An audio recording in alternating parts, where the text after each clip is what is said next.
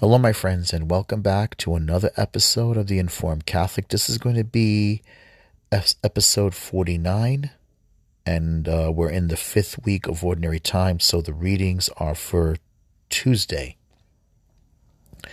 for the fifth week of Ordinary Time. I just posted 2 episodes. You'll see it as recap. Episode 38 and episode 37, which weren't posted by Anchor. It was posted on Spotify for some reason, and it didn't get posted on all the platforms. So I just redid those episodes. You can look them up. All right, so please subscribe and share if you like what I do and you think I'm doing a good job. All right, so let's begin with the act of contrition. In the name of the Father, Son, and Holy Spirit. I confess to Almighty God and to you, my brothers and sisters, that I have greatly sinned in my thoughts and in my words, and what I have done and what I have failed to do. Through my fault, through my most grievous fault. Therefore I ask Blessed Mary, ever Virgin, all the angels and saints, and you, my brothers and sisters, to pray for me to the Lord our God. May Almighty God have mercy on us, forgive us our sins, and bring us to everlasting life. Amen. Kyrie eleison, Kyrie eleison, Kyrie eleison. Christe eleison, Christe eleison, Christe eleison. Kyrie eleison, Kyrie eleison, Kyrie eleison. Glory to God in the highest, and on earth peace to people of goodwill. We praise you, we bless you, we adore you, we glorify you. We give you thanks for your great glory. Lord God, Heavenly King, O God, Almighty Father, Lord Jesus Christ, only begotten Son, Lord God, Lamb of God, Son of the Father, you take away the sins of the world, have mercy on us. You take away the sins of the world, receive our prayer. You are seated at the right hand of the Father, have mercy on us. For you alone are the Holy One, you alone are the Lord, you alone are the Most High, Jesus Christ, with the Holy Spirit, in the glory of God the Father. Amen. In the name of the Father, Son, and Holy Spirit. Amen. Okay. So, let's continue. We're going to read from, the first reading is, we're continuing to read from the first book of Kings. All right. Chapter 1, verse 8, 22, 23, 27 to 30. You have said, my name shall be there to hear the prayer of your people Israel. You have said, my name shall be there to hear the prayer of your people Israel. First, a reading from the first book of Kings. Solomon stood before the altar of the Lord in the presence of the whole community of Israel, and stretching forth his hand toward heaven, he said, Lord God of Israel, there is no God like you in heaven above or on earth below. You keep your covenant of mercy with your servants who are faithful to you with their whole heart. Can it indeed be that God dwells on earth? If the heavens and the highest heavens cannot contain you, how much less this temple which I have built? Look kindly on the prayer and petition of your servant. O Lord my God, listen to the cry of supplication which I, your servant, utter before you this day. May your eyes watch night and day over this temple, the place where you have decreed you shall be honored. May you heed the prayer which I, your servant, offer in this place. Listen to the petition of your servant and of your people, Israel, which they offer in this place. Listen from your heavenly dwelling and grant pardon. The word of the Lord. Thanks be to God. Okay, let's read it one more time. Reading from the first book of Kings, chapter 8, verse 22, 23, 27 to 30. Solomon stood before the altar of the Lord in the presence of the whole community of Israel, and stretching forth his hands towards heaven, he said, Lord God of Israel, there is no God like you in heaven above or on earth below. You keep your covenant of mercy with your servant who are faithful to you with their whole heart. Can it indeed be that God dwells on earth? If the heaven, if the heavens and the highest heavens cannot contain you, how much less then this temple which I have built? Look kindly on the prayer and petition of your servant, O Lord my God, and listen to the cry of supplication which I, your servant, utter before you this day. May your eyes watch night and day over this temple, the place where you have decreed you shall be honored. May you heed the prayer which I, your servant, offer in this place. Listen to the petitions of your servant and of your people, Israel, which they offer in this place. Listen from your heavenly dwelling and grant pardon. The word of the Lord, thanks be to God.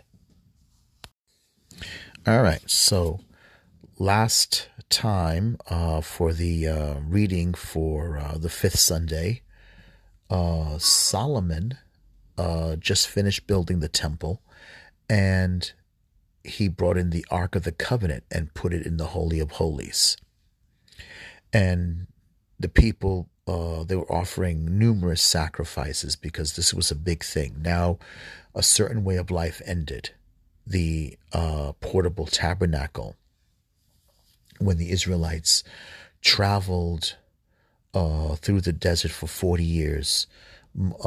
After the Exodus, Moses got a blueprint from the Lord how to build a portable tabernacle. And they built the Ark of the Covenant. They built the portable tabernacle. A portable altar for sacrifice, a portable altar for incense. They built the bread of the table, the altar of the presence of the bread, and they have a menorah candle that fire had to be burnt, and they had pretty much like a large screen around the area where the tabernacle, that is the tabernacle was, and in it was the place where the tent of meeting, where the high priest would go in and he would sprinkle blood on the Ark of the Covenant. This was their worship. This is where the Holy of Holies, this is where the Spirit of God dwelled. And whenever the cloud lifted up, that meant it was time for them to move. And they would follow the cloud. And eventually it led them to the Holy Land. Of course, Moses never made it. Joshua would have to be the one, his successor would have to take him into the place, into the Holy Land. Now, when they got there, they had to get rid of all these pagans, these pagan worshippers, these idol people, who were dangerous to the people of Israel, dangerous to their, because the idols, the pagans would influence them and would pollute them. Of course, eventually in time, under David, they got rid of them. And then, of course, David couldn't build the temple because he found it difficult keeping to God's commandment. His pride, his sinful pride, his sexual pride got in the way, adultery, and then murder. And then Solomon himself, he had to pick up, and he did build the temple. But even Solomon, near the end of his life, he made compromises. He was political. Of course, before David was Saul, and Saul did the same thing. Saul failed. He made political compromises which went against God's word. Anyway, the temple was finally built, and the you could say the nomadic life ended. There was no longer a portable tabernacle, and they brought the ark into the Holy of Holies. The priests are the only ones who could enter it. The cloud filled it. The temple of Solomon was beautiful. It would be a place for them to worship. But, of course, Solomon makes a beautiful prayer. Can it be indeed, Lord God of Israel, There is no God like you in heaven above or on earth below. You keep your covenant of mercy with your servants who are faithful to you with their whole heart. Can it indeed be that God dwells on earth? If the heavens and the highest heavens cannot contain you, how much less this temple which I have built? Look kindly on the prayer and petition of your servant, O Lord my God, and listen to the cry of the supplication which I, your servant, utter before you this day. May your eyes watch night and day over this temple, the place where you have decreed. You shall be honored, and may you heed the prayer which I, your servant, offer in this place. Listen to the petitions of your servant and of your people, Israel, which they offer in this place. Listen from your heavenly dwelling and grant pardon. So, this, you can see, can God dwell on earth? It's true. What can possibly contain him? Can the heavens contain him? Can the earth contain him? God is greater than his own creation. But yet, God chose to dwell in the person of Jesus Christ, who is the true temple, the true dwelling place. And yet at the same time, Jesus chose for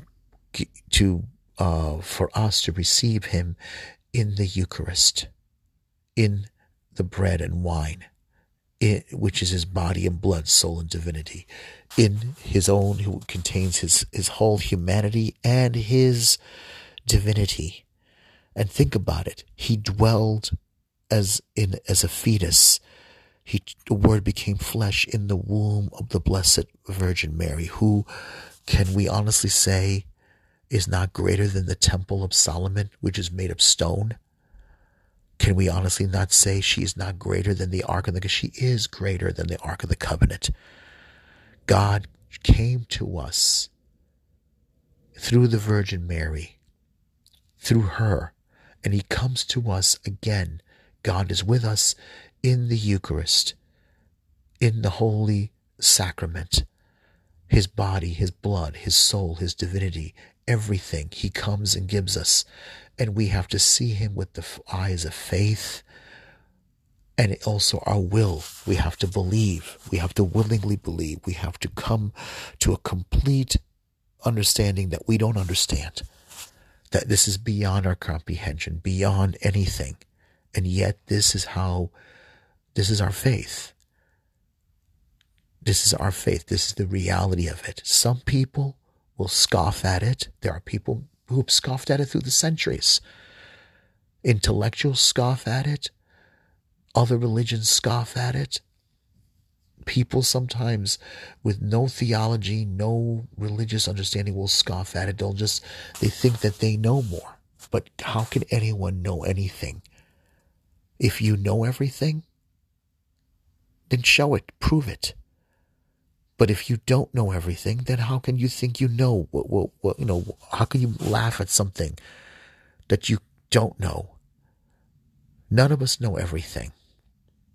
Faith is completely surrendering. And it's a leap. It's completely an absolute leap, a trust.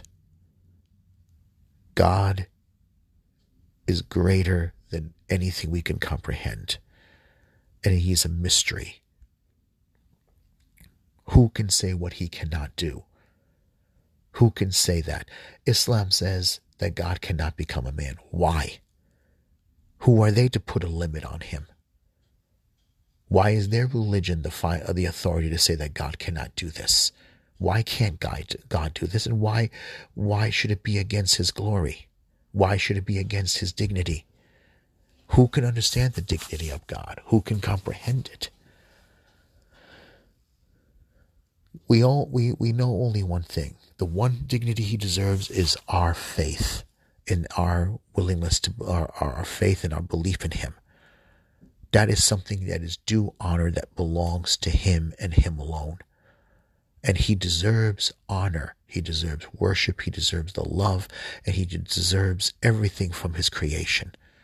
Man, especially, who is made in his image and likeness, and who can know what the image and likeness of God is, and who can say what God cannot say, what is his image and likeness.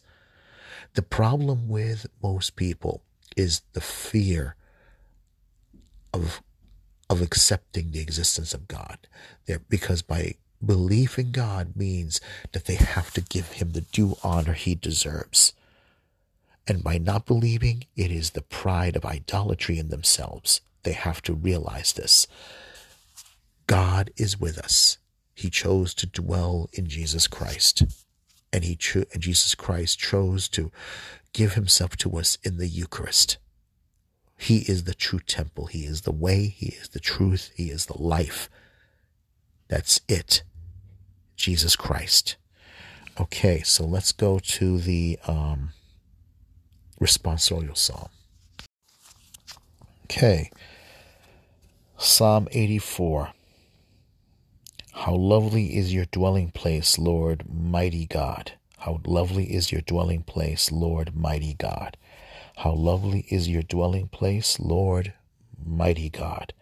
My soul yearns and pines for the courts of the Lord. My heart and my flesh cry out for the living God.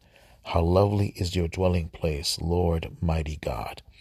Even the sparrow finds a home, and the swallow a nest, in which she puts her young. Your altars, O Lord of hosts, make my King and my God. Even the sparrow finds a home, and the swallow a nest, in which she puts her young. Your altars, O Lord of hosts, my King and my God.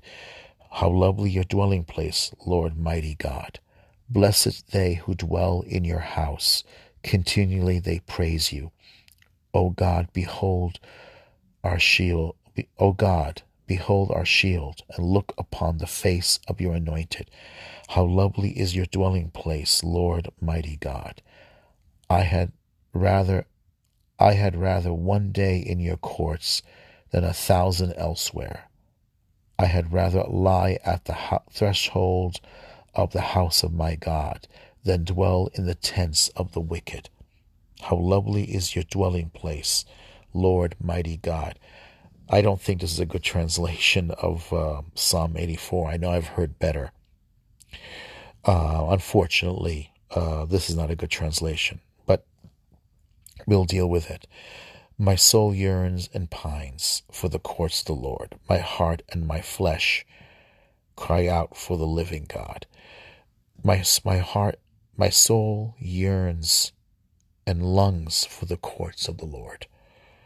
My heart and my flesh cry out for the living God. When we go to communion, when we receive the body and blood and the soul and divinity of Jesus Christ at liturgy, this is how we should feel. This is how what our prayer life should be like. We should long with desire, hunger to receive him, hunger to be in communion with him, to receive the body and blood and soul and divinity of Jesus Christ, the real presence. Because when we receive is not a dead Jesus, it's a living, glorified Jesus Christ. It is Jesus Christ alive, who comes and who wants us to receive him, who wants us to feed on him, to feed on his divinity, to feed on his glory, to feed on his holiness, because we need him. We need him. This is how we should go. We should think this way, because our souls, our hearts, we get the grace, we get the sanctification we need.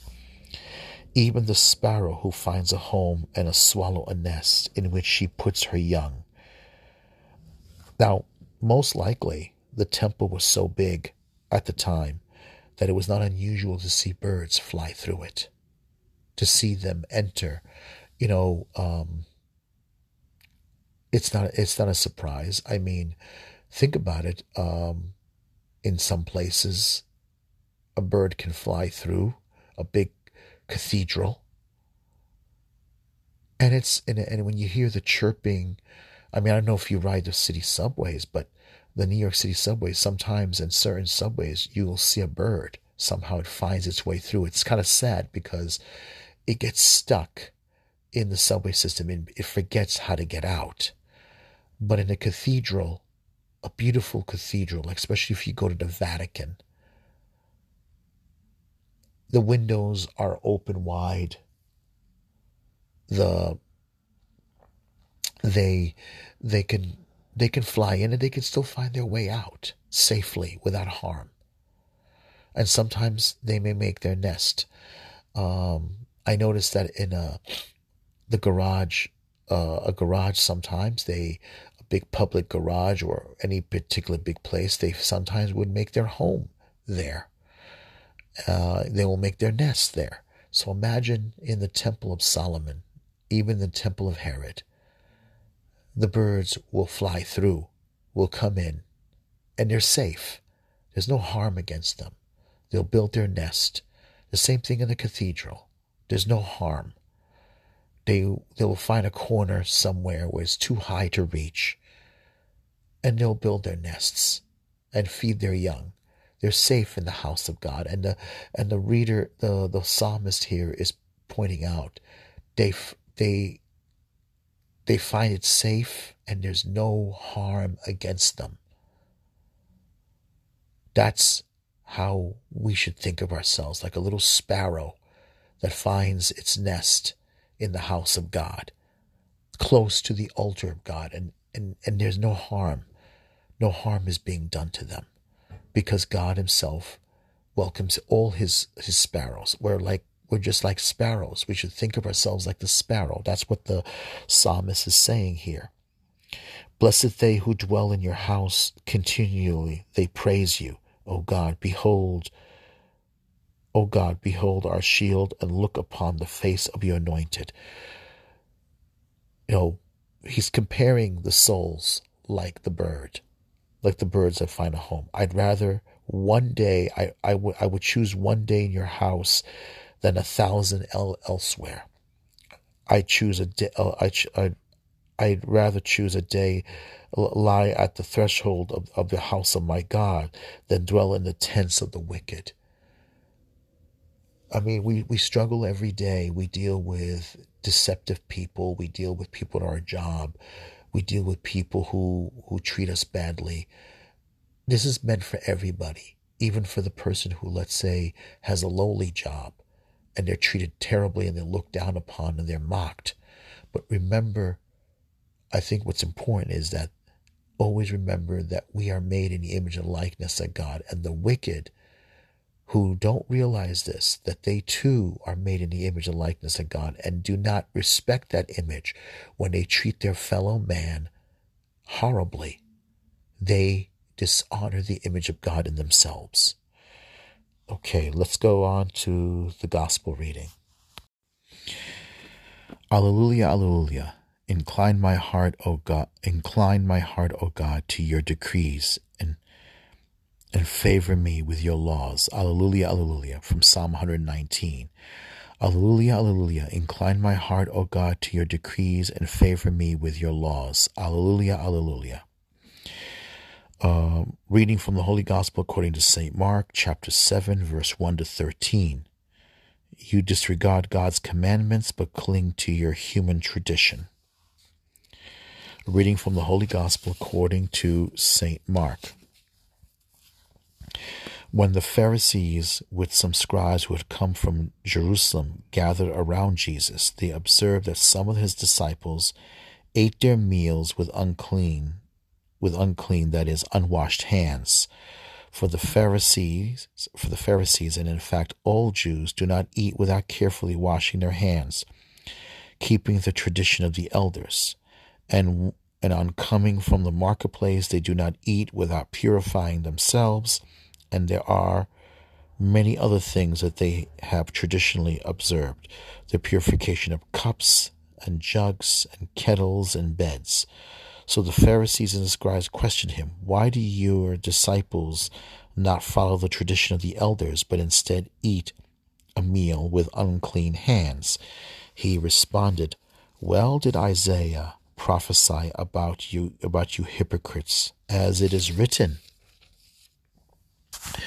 this people honor me with their lips, but their hearts are far from me. In vain do they worship me, teaching as doctrines human precepts. You disregard God's commandments, but cling to human tradition. He went on to say, how well you have set aside the commandment of God in order to uphold your tradition. For Moses said, honor your father and your mother, and whoever curses father or mother shall die. Yet you say, if someone says to father or mother, any support you might have had from me is korban, meaning dedicated to God. You allow him to do nothing more for his father or mother. You nullify the word of God in favor of your tradition that you have handed on, and you do many such things. The gospel of the Lord. Praise to you, Lord Jesus Christ. All right, I'm going to read this one more time. It is interesting, right? Let's look at this very carefully here.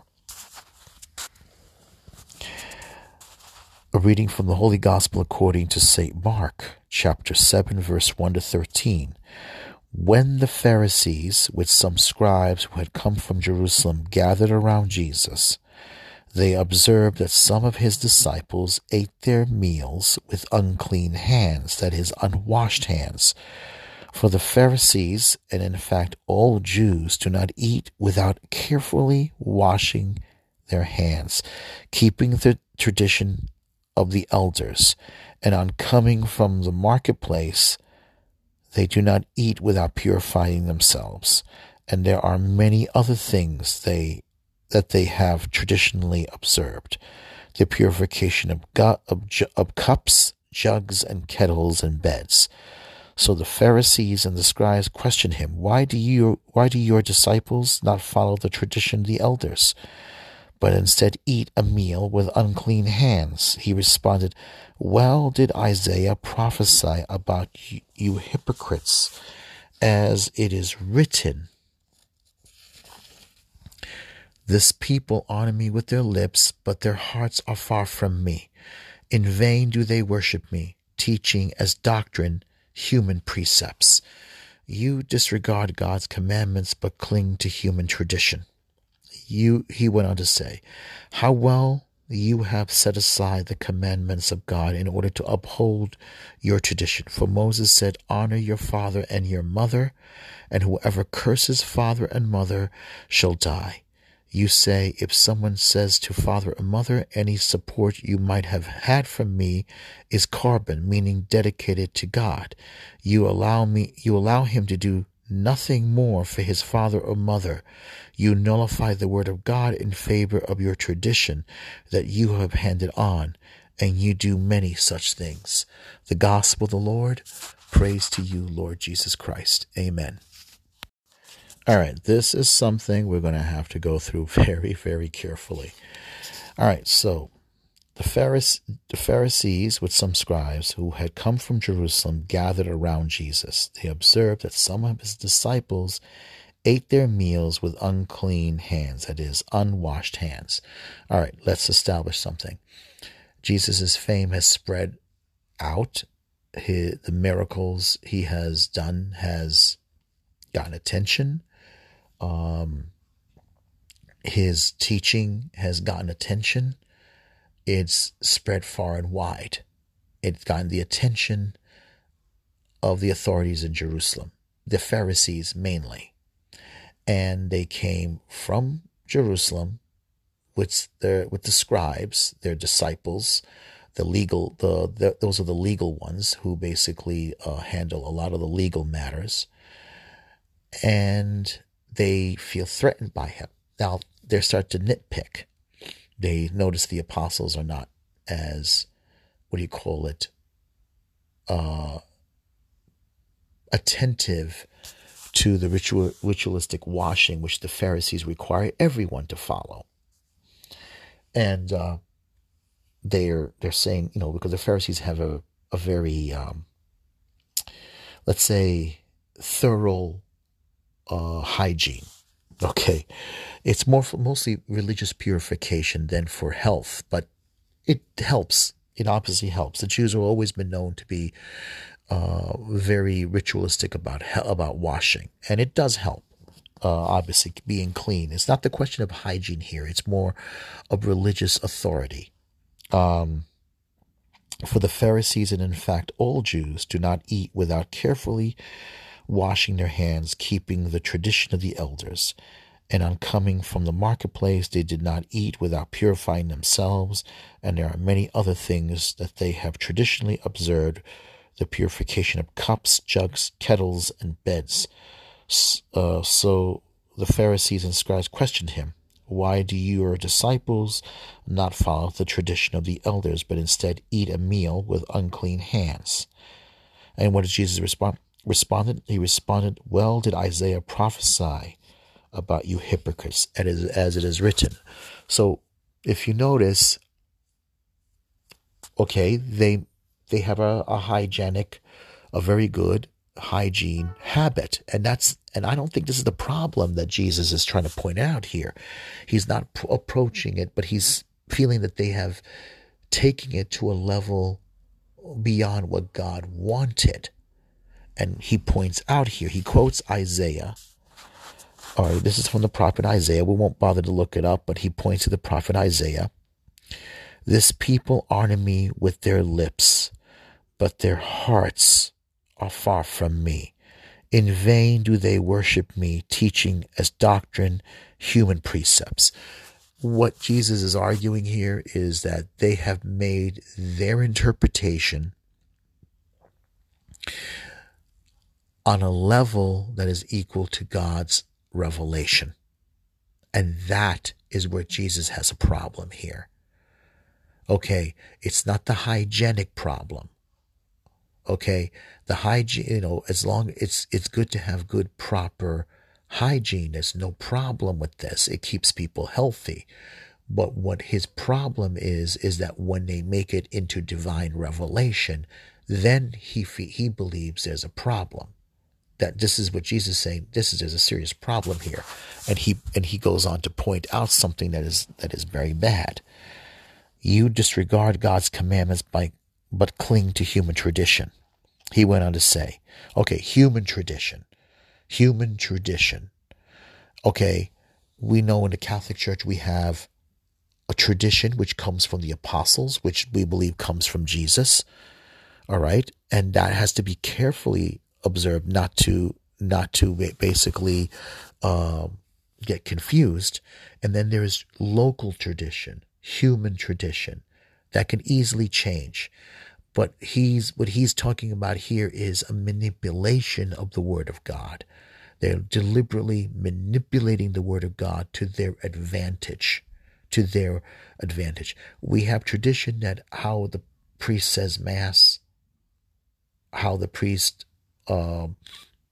does things at Mass, and there are parts of it that comes from the apostles, and there are other parts of it that, in a sense, can be local, and there has to be a careful navigation between the two. What he's saying here, he goes on.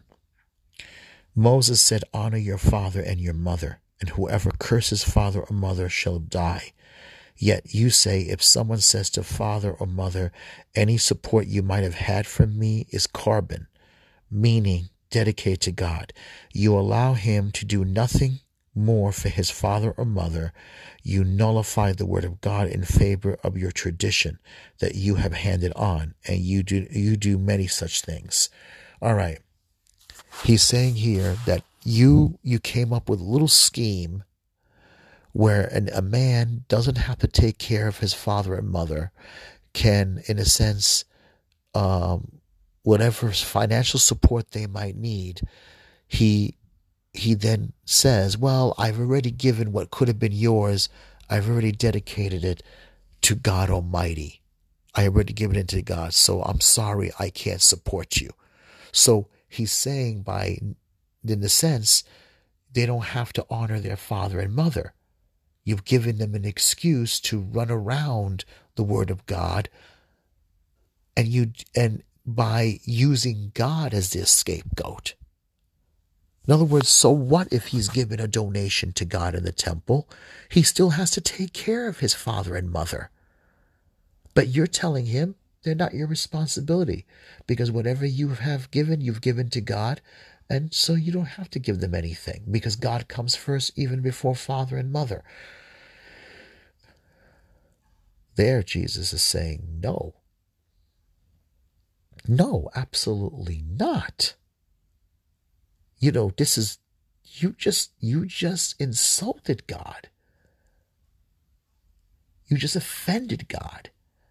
You see how that little twist they got there. It's ridiculously laughable. But they managed to convince people that whatever you have, you could tell them I've given it to God. So they're on their own, because God comes first. No. You honor God because they're made in the image and likeness of God. Your parents, they're your parents, and they still deserve you to take care of them because they took care of you. They could have done the same thing if they wanted to by saying that we would have given you as a child, we would have given it to God. So we don't have to take care of you. No, absolutely not. And this is how Jesus is telling them. You allow him to do nothing more for his father or mother. You nullify the word of God in favor of your tradition that you have handed on, and you do many such things. So this is the part of the Pharisees that Jesus attacks. There's some things about them that are good. There are, this is where you got to navigate. But there are other parts of them that they abuse. And I'm sure all the Pharisees disagree with this. I don't believe every Pharisee agrees with this at all. I don't think so. It's impossible. But this is probably the part of the Pharisees that's very devious and wrong. All right. Let's end it there. We're going to say our prayer. We'll say the Our Father, Hail Mary, and then the St. Michael prayer. In the name of the Father, Son, and Holy Spirit. Our Father, who art in heaven, hallowed be thy name. Thy kingdom come, thy will be done on earth as it is in heaven. Give us this day our daily bread, and forgive us our trespasses as we forgive those who trespass against us. Lead us not into temptation, but deliver us from evil. For thine is the kingdom, the power, and the glory, now and forever. Amen. Hail Mary, full of grace, the Lord is with thee. Blessed art thou among women, and blessed is the fruit of thy womb, Jesus. Holy Mary, Mother of God, pray for us sinners, now at the hour of our death. Amen. Saint Michael, Archangel of God, defend us in battle. Be our protection against the wild, wicked attack of the devil. May God rebuke him, we humbly pray. And now, O Prince of the heavenly host, by the divine power of God, cast into hell Satan and all evil spirits who prowl the world, seeking the ruin of souls. Amen. Okay, so this was the reading for Tuesday, 5th week of Ordinary Time. So remember to subscribe and share, and I'll be back soon for Wednesdays. So God bless.